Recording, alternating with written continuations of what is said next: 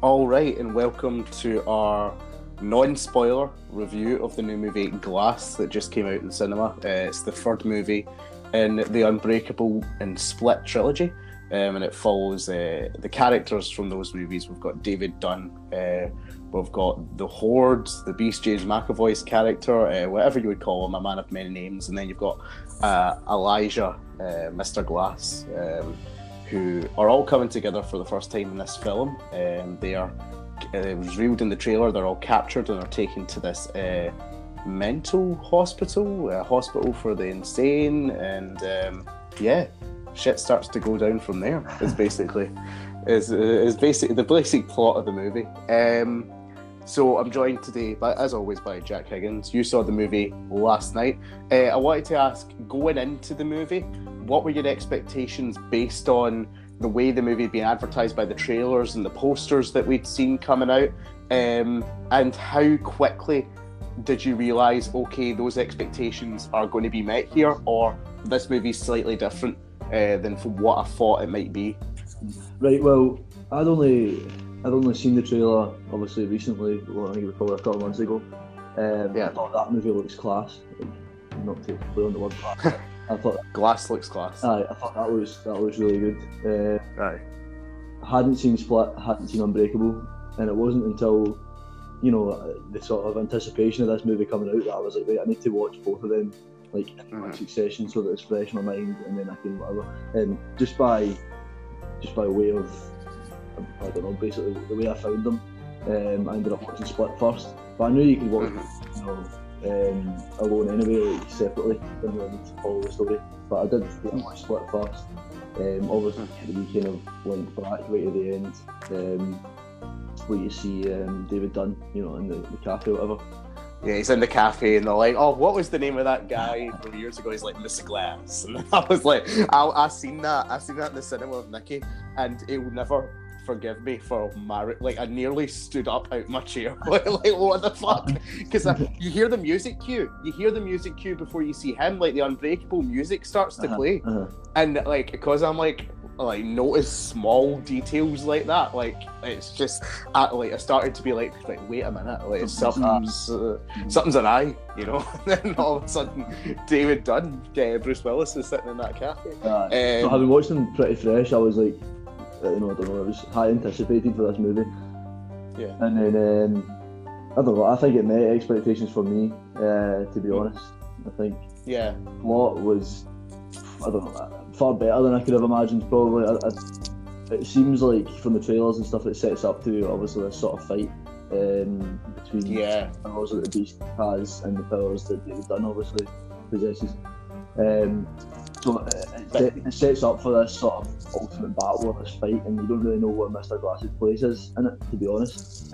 And that's I think that's the strength of the marketing in a way, that it's a nice surprise for some people going into the movie, but you've got to remember the movie's sitting in 35% in Rotten Tomatoes right now, and we'll put the general opinion out there. We're both positive on the film overall, and like it more than most people. I think what will put a lot of people off this is the fact it's like you say, they set it up for this big showdown between these three characters, the villains teaming up to take on David Dunn, and the way the marketing presents the movie is as though it's a stereotypical superhero story, and it's not what it ends up being. It's very much a contained movie, mostly set in the same general location, very much in the way that Split was. Like, that has that sort of low budget feel. Aye, definitely. Yeah, and I want to go into it, because obviously we're keeping this non-spoiler, and with any M. Night Shyamalan movie, it's to be expected since The Sixth Sense came out all those years ago, you're going to be expecting a twist. And while we can't talk about what the twist is specifically, I liked the narrative twists and turns this movie made, because it didn't feel for me like a gimmick. Like, there's two main twist plot points, I think, and I like the first one better than I like the second one, I do have to say. And that's a discussion we'll get into another day. We'll do like a full episode in Glass, I think, so we can get into that discussion. But what was your opinion on it? Because obviously Unbreakable has the twist that makes the movie right at the end, with the revelation that Mr. Glass is behind all of the attacks. Split has the revelation that's linked to Unbreakable. What was your opinion on the way that M. Night handled the sort of twists and turns in this film? No, I liked them. I liked them both to an extent. The first one, as you said, the first one's brilliant. The first sort of twist. It doesn't change anything. Like, essentially, it doesn't really change anything. But it's, as you said, it gives it a more authentic narrative, like a more less gimmicky, less cliched, less like superhero movie. If that makes sense, like it's definitely a more well-written piece for me, I think. Yeah, and while it does link in, like, I'm trying to say this without spoiling it, it's something I could imagine happening in another superhero movie, and kinda does in certain films. The revelation happens, but that's something we'll get into another day. But it's a very interesting way that he presents it and plays with it, though, you know? Definitely. Right, and the second one, we had a discussion about last night when you left, because that's really the biggest one. And you weren't as high in that one, but you liked it overall, you were saying? Yeah, I mean, I think it's good for the story. It makes sense to give... try not to spoil it, it's difficult. But just to give the story a general conclusion, I think it's good. But, you know, for me, there was just parts missing. And I think people who have maybe not seen the movie yet and are going to watch it, like, maybe don't listen to my words too much. But maybe just keep in mind that there's obviously going to be some twists. You would expect some twists anyway.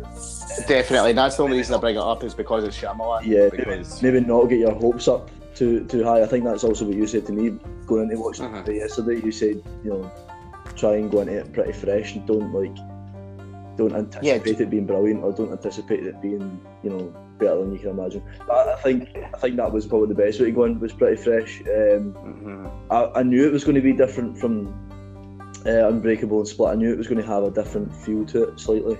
I think most of the direction in it is pretty much the same.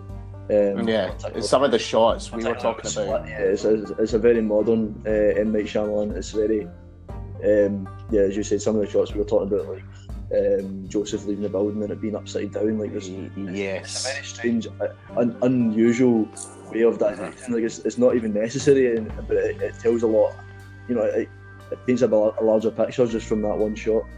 Oh, definitely. We were talking in the Shining episode that we just did about directors who have a very distinctive visual style, and I think that's basically a signature piece of M. Night. That shot, the wide angle shot, leaving the building, and then the camera flips. You know, it's a very cool piece of cinema. But I want to get into what we can talk about without ruining stuff, is the performances, the actors. Now, the first name in the poster of this movie is not the main character, or the character the movie is named after, Mr. Glass. It is James McAvoy, who comes back from Split. How do you think his performance here holds up to the great work he does in Split? Like, obviously he's still playing these umpteen personalities trapped inside this one vessel, you know, the Horde and the rest of the people that try to command the light. How do you think he does here compared to Split? If I'm honest, I think he was better than in this one than in Split. I think he was better in Glass, and it's hard to say because obviously it's the same performance. He actually does well to emulate his performance in Split. It can be difficult for someone who's playing like another character in a sequel, especially someone who's playing many characters within a character, to maybe to have like wee off moments or whatever. But I think his portrayal of all these different identities in this movie was ridiculous. I think it's better, more so than in Split. The way he can jump. I think there's scenes in Glass where you see more of his change, if like you actually witness the change rather than I was going to bring that up. A lot of the time in Split it's hidden. There is times where obviously he changes, you know, you can see him change, but there's most of the time, you know, it goes away and he comes back as another character, which is still brilliant. Like you still have to, you know, hold your hands up and say it's a brilliant performance in Split, and like the ability to play so many different characters on cue like that is ridiculous. But I think more so in Glass because you actually witness the changes, and he actually, in one of the scenes, I can't really remember, I think he goes through maybe 8 or 9 of the different different identities that he's got, and he goes through them like with maybe snippets. I think it's like 5 to 10 seconds snippets of each one, Definitely, that's what impressed me most as well. Body language changes, facial expression changes. Obviously, dialogue is completely different, accents and stuff. I think, you really just got to hold your hands up and say what a performance. I think, and maybe rightfully so. I think he probably is in the movie the most. That's probably why he's the top credited actor. It's not his title.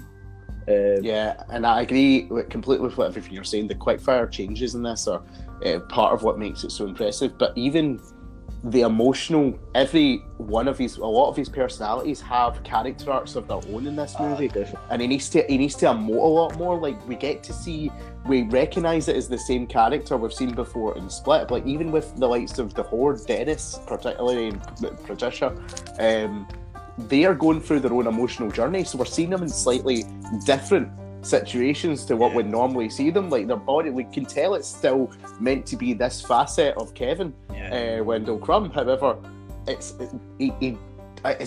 magnificent for me. The fact that he's been ignored for a lot of acting awards for even Split in Glass as well, it baffles my mind, because what he does is absolutely insane in both films. This is probably an unpopular opinion. Like, I mean, I loved Split. Like, I think it was good. I think more so from an acting point of view. In terms of the story, like, see, when I look back, or like now that I've seen all three of them in the trilogy, I don't like Split as much. Because it's more contained. It's more contained. It could be a standalone film if there wasn't that twist. And I think the twist is the only thing that obviously links it. I don't think it would have been as good a movie if it wasn't in this trilogy. Well, I think we'll come back to that at the end, because I want to talk about how they all link up. But I want to ask you before, just we can put a wrap in acting, is there any other performances in the movie that stood out to you, particularly as being above the rest, apart from obviously James McAvoy? I wouldn't say above the rest. I think James McAvoy's the best in it. I know that I can't even remember the actress's name. I know that the psychiatrist in it, you probably... Sarah Paulson. Yeah, you would have probably fought her corner for some sort of... I like her, but like what I'd say is she's very reserved for most of the film, as is the nature of her part. Yeah, I think... You know what I mean?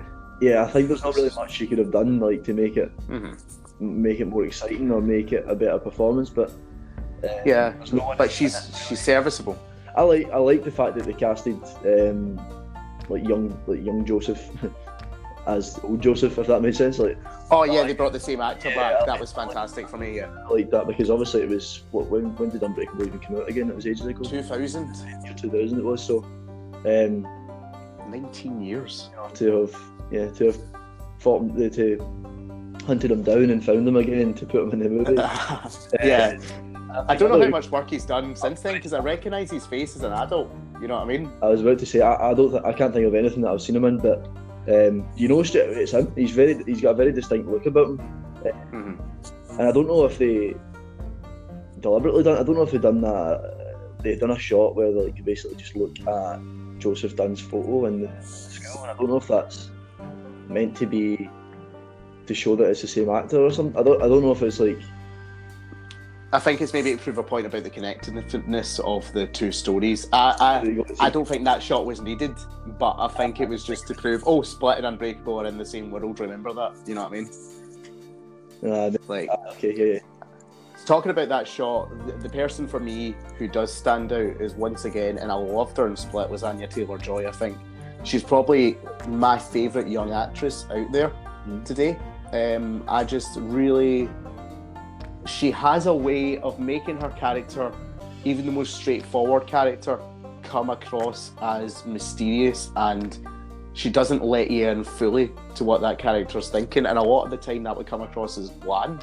However, with her, it's just so captivating, because a lot of this movie I was unsure like what her role was, what her character's position within the film would be, and it was her performance that sort of it elevates the part in a way for me, because a lot of the time in a lesser actress's hands, this role would have come across as very stupid, not stupid, but simple and overly sentimental for me. Like, I think it was very in danger of becoming overly romanticised, but because she gives such a strong performance, and she has such a powerful presence about her, that she's the type of actress who can elevate the material that she's given, and that is a sign for me of when you're just like on another level. So Anya Taylor-Joy coming back again was a delight to see, I think.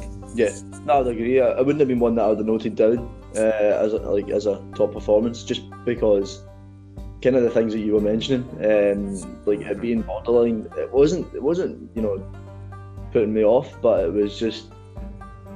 Yeah, there's some problematic things about it. It was pretty simple to me. Maybe I wasn't looking deep enough into it.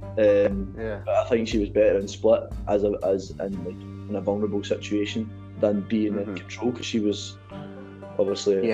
Without going into the specifics of it, obviously she's free. Yeah, she's free and she's in a more controlled state. So it did feel a bit not bland, but it felt just a bit simple. You felt it felt lesser than the performance she had to give in Split. Lesser than in the performance in Split. That's fair enough. Well, I want to plenty of emotion in it and stuff. So no, I agree. I completely agree with your comment. But just not anywhere near the levels, I don't think. Yeah, but like I say, she has a lot of the characters do have less to do because you're focusing on the three. The reason I haven't touched on Samuel L. Jackson and even Bruce Willis is because I think their performances are intrinsically linked to spoilers, and I don't want to spoil a lot of their arcs. A lot, but they're also very good in the film. It goes without saying. Two legendary actors, and reuniting. Is this their third movie together? I think, because they did Die Hard 3 and they did Unbreakable. I can't think of anything else they've starred in together apart from that. I can't think of it. No. Well, in fact, no. We're stupid. We're Pulp Fiction. Aye. I just remembered that there. That there'll be the fourth film. Aye. You forget Bruce Willis is in Pulp Fiction, don't you? You do, aye. Aye, it's because it's let's be honest, it's the most boring part of that movie. I like him in that. Really? I like him in it. It's just I prefer to be with Jules and Vincent Vega. You know? I mean, yeah, I probably prefer that, but I don't know. I still think it's still a key iconic Zed's dead, baby. We'll move on. We'll round this up. I had a discussion with Matty Sutherland was looking for Unbreakable this week because he wants to go and see Glass, as obviously seen Split, right? And he mails me last night, and he's like, basically wasn't a fan of Unbreakable, and I said to him there and then, if you're not a fan of Unbreakable and like Split better, I think you'll be less inclined to like Glass, because for me it's much more like Unbreakable and slower paced the way Unbreakable is, rather than Split that's sort of a traditional thriller. What would you say to people going at this movie? Would you say it's necessary to have seen both movies, and would you agree with what I'm saying is it's more like Unbreakable than it is Split, so be aware of that going in? Yeah, in fact, an interesting thought is that if you haven't seen Unbreakable but you go to see Glass, having seen Split already, you might like it better in the development, but you might miss out on a lot. Like you might miss out completely. You will miss out completely on David Dunn's story, and and I think that's necessary for the relationship with the son. I think it's necessary for some emotional reasons, but it's necessary for the whole plot, really. But I think you can obviously go see a movie without seeing a prequel and still enjoy it. Unless it's like Infinity War. I think if you don't like Unbreakable, then you might, as you said, you're less inclined to like Glass, because it's the same sort of pace, and Split doesn't have a superhero feel to it at all. No, not until the end. Yeah, because it's so contained, and because but even when the whole Beast thing becomes to the surface in Split, you're still not really seeing it as he's a villain or he's a super villain or he's. I mean, the way they talk about him as if he's like more powerful than a man, it doesn't make him. It doesn't make him a superhero or a super. Yeah, he could be a god. Well, I would have hated it. I was actually coming out of Split negative until I knew, this is a super villain origin story, because I was like, that's just a bit far fetched, isn't it? And then all of a sudden you put it in the Unbreakable world, and I was like, I get it. Same. And I've just said it earlier on. Like, I think Split as a standalone film isn't what I would have expected from that film. Do you know what I mean? If it wasn't like in this universe and someone had made a movie about someone who has 24 different identities and captures, becomes a kind of serial killer or becomes a... yeah, it's kind of problematic on paper. And it sounds good, like it sounds like a good film. But if it's the way that M. Night Shyamalan done it as a standalone film, then I'd be going, nah, it's for me 5 out of 10, 6 out of 10. But because it's linked into this world and you realise it's an origin story, it bumps it up because I'm like, well, in the grand scheme of things, it was quite a good movie, but there was things I had issues with. So you're giving a wee score to Split there. What's your score out of 10 overall for Glass, would you say? I'd probably say 8. A strong 8 because I liked it. I think the twists were brilliant. I do have some issues with there's just some issues with the plot where I think it could have been tied up a little bit better, or it could have been maybe a wee bit better explained. Just as a general explanation. But what I really liked was sort of the narrative throughout, and it does a lot of it in Unbreakable as well, more to do with Mr. Glass. Mr. Glass obviously being the comic obsession that he has. He often speaks about real life like it's a comic. So he speaks about real life events, he talks about the events in Unbreakable, he talks about the events also in Glass.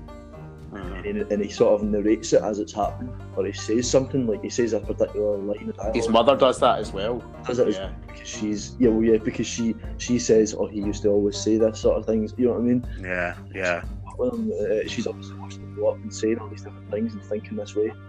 That's what I really liked about it, is the way that it sort of it eliminates that sort of cliche of it being a superhero movie, like good versus evil and all that, because I feel like Glass is a sort of he's a sort of study mediator between good and evil, because he literally is just a comic book like genius.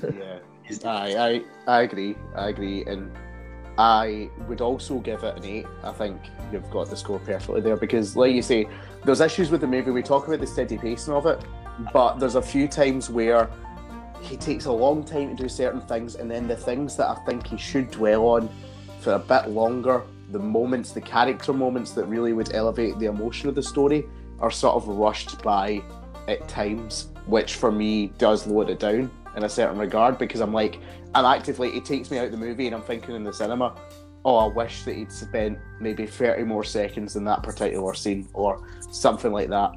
However, I would be lying if I said that I left the movie and I didn't find it affecting, and I think that's the most important thing about cinema, is this movie does raise a lot of deep philosophical questions if you allow it to take your mind there, and the emotion that the film goes into and the question that this trilogy has been asking as a whole is the themes are completely wrapped up in by this film's ending, and I found it really emotional.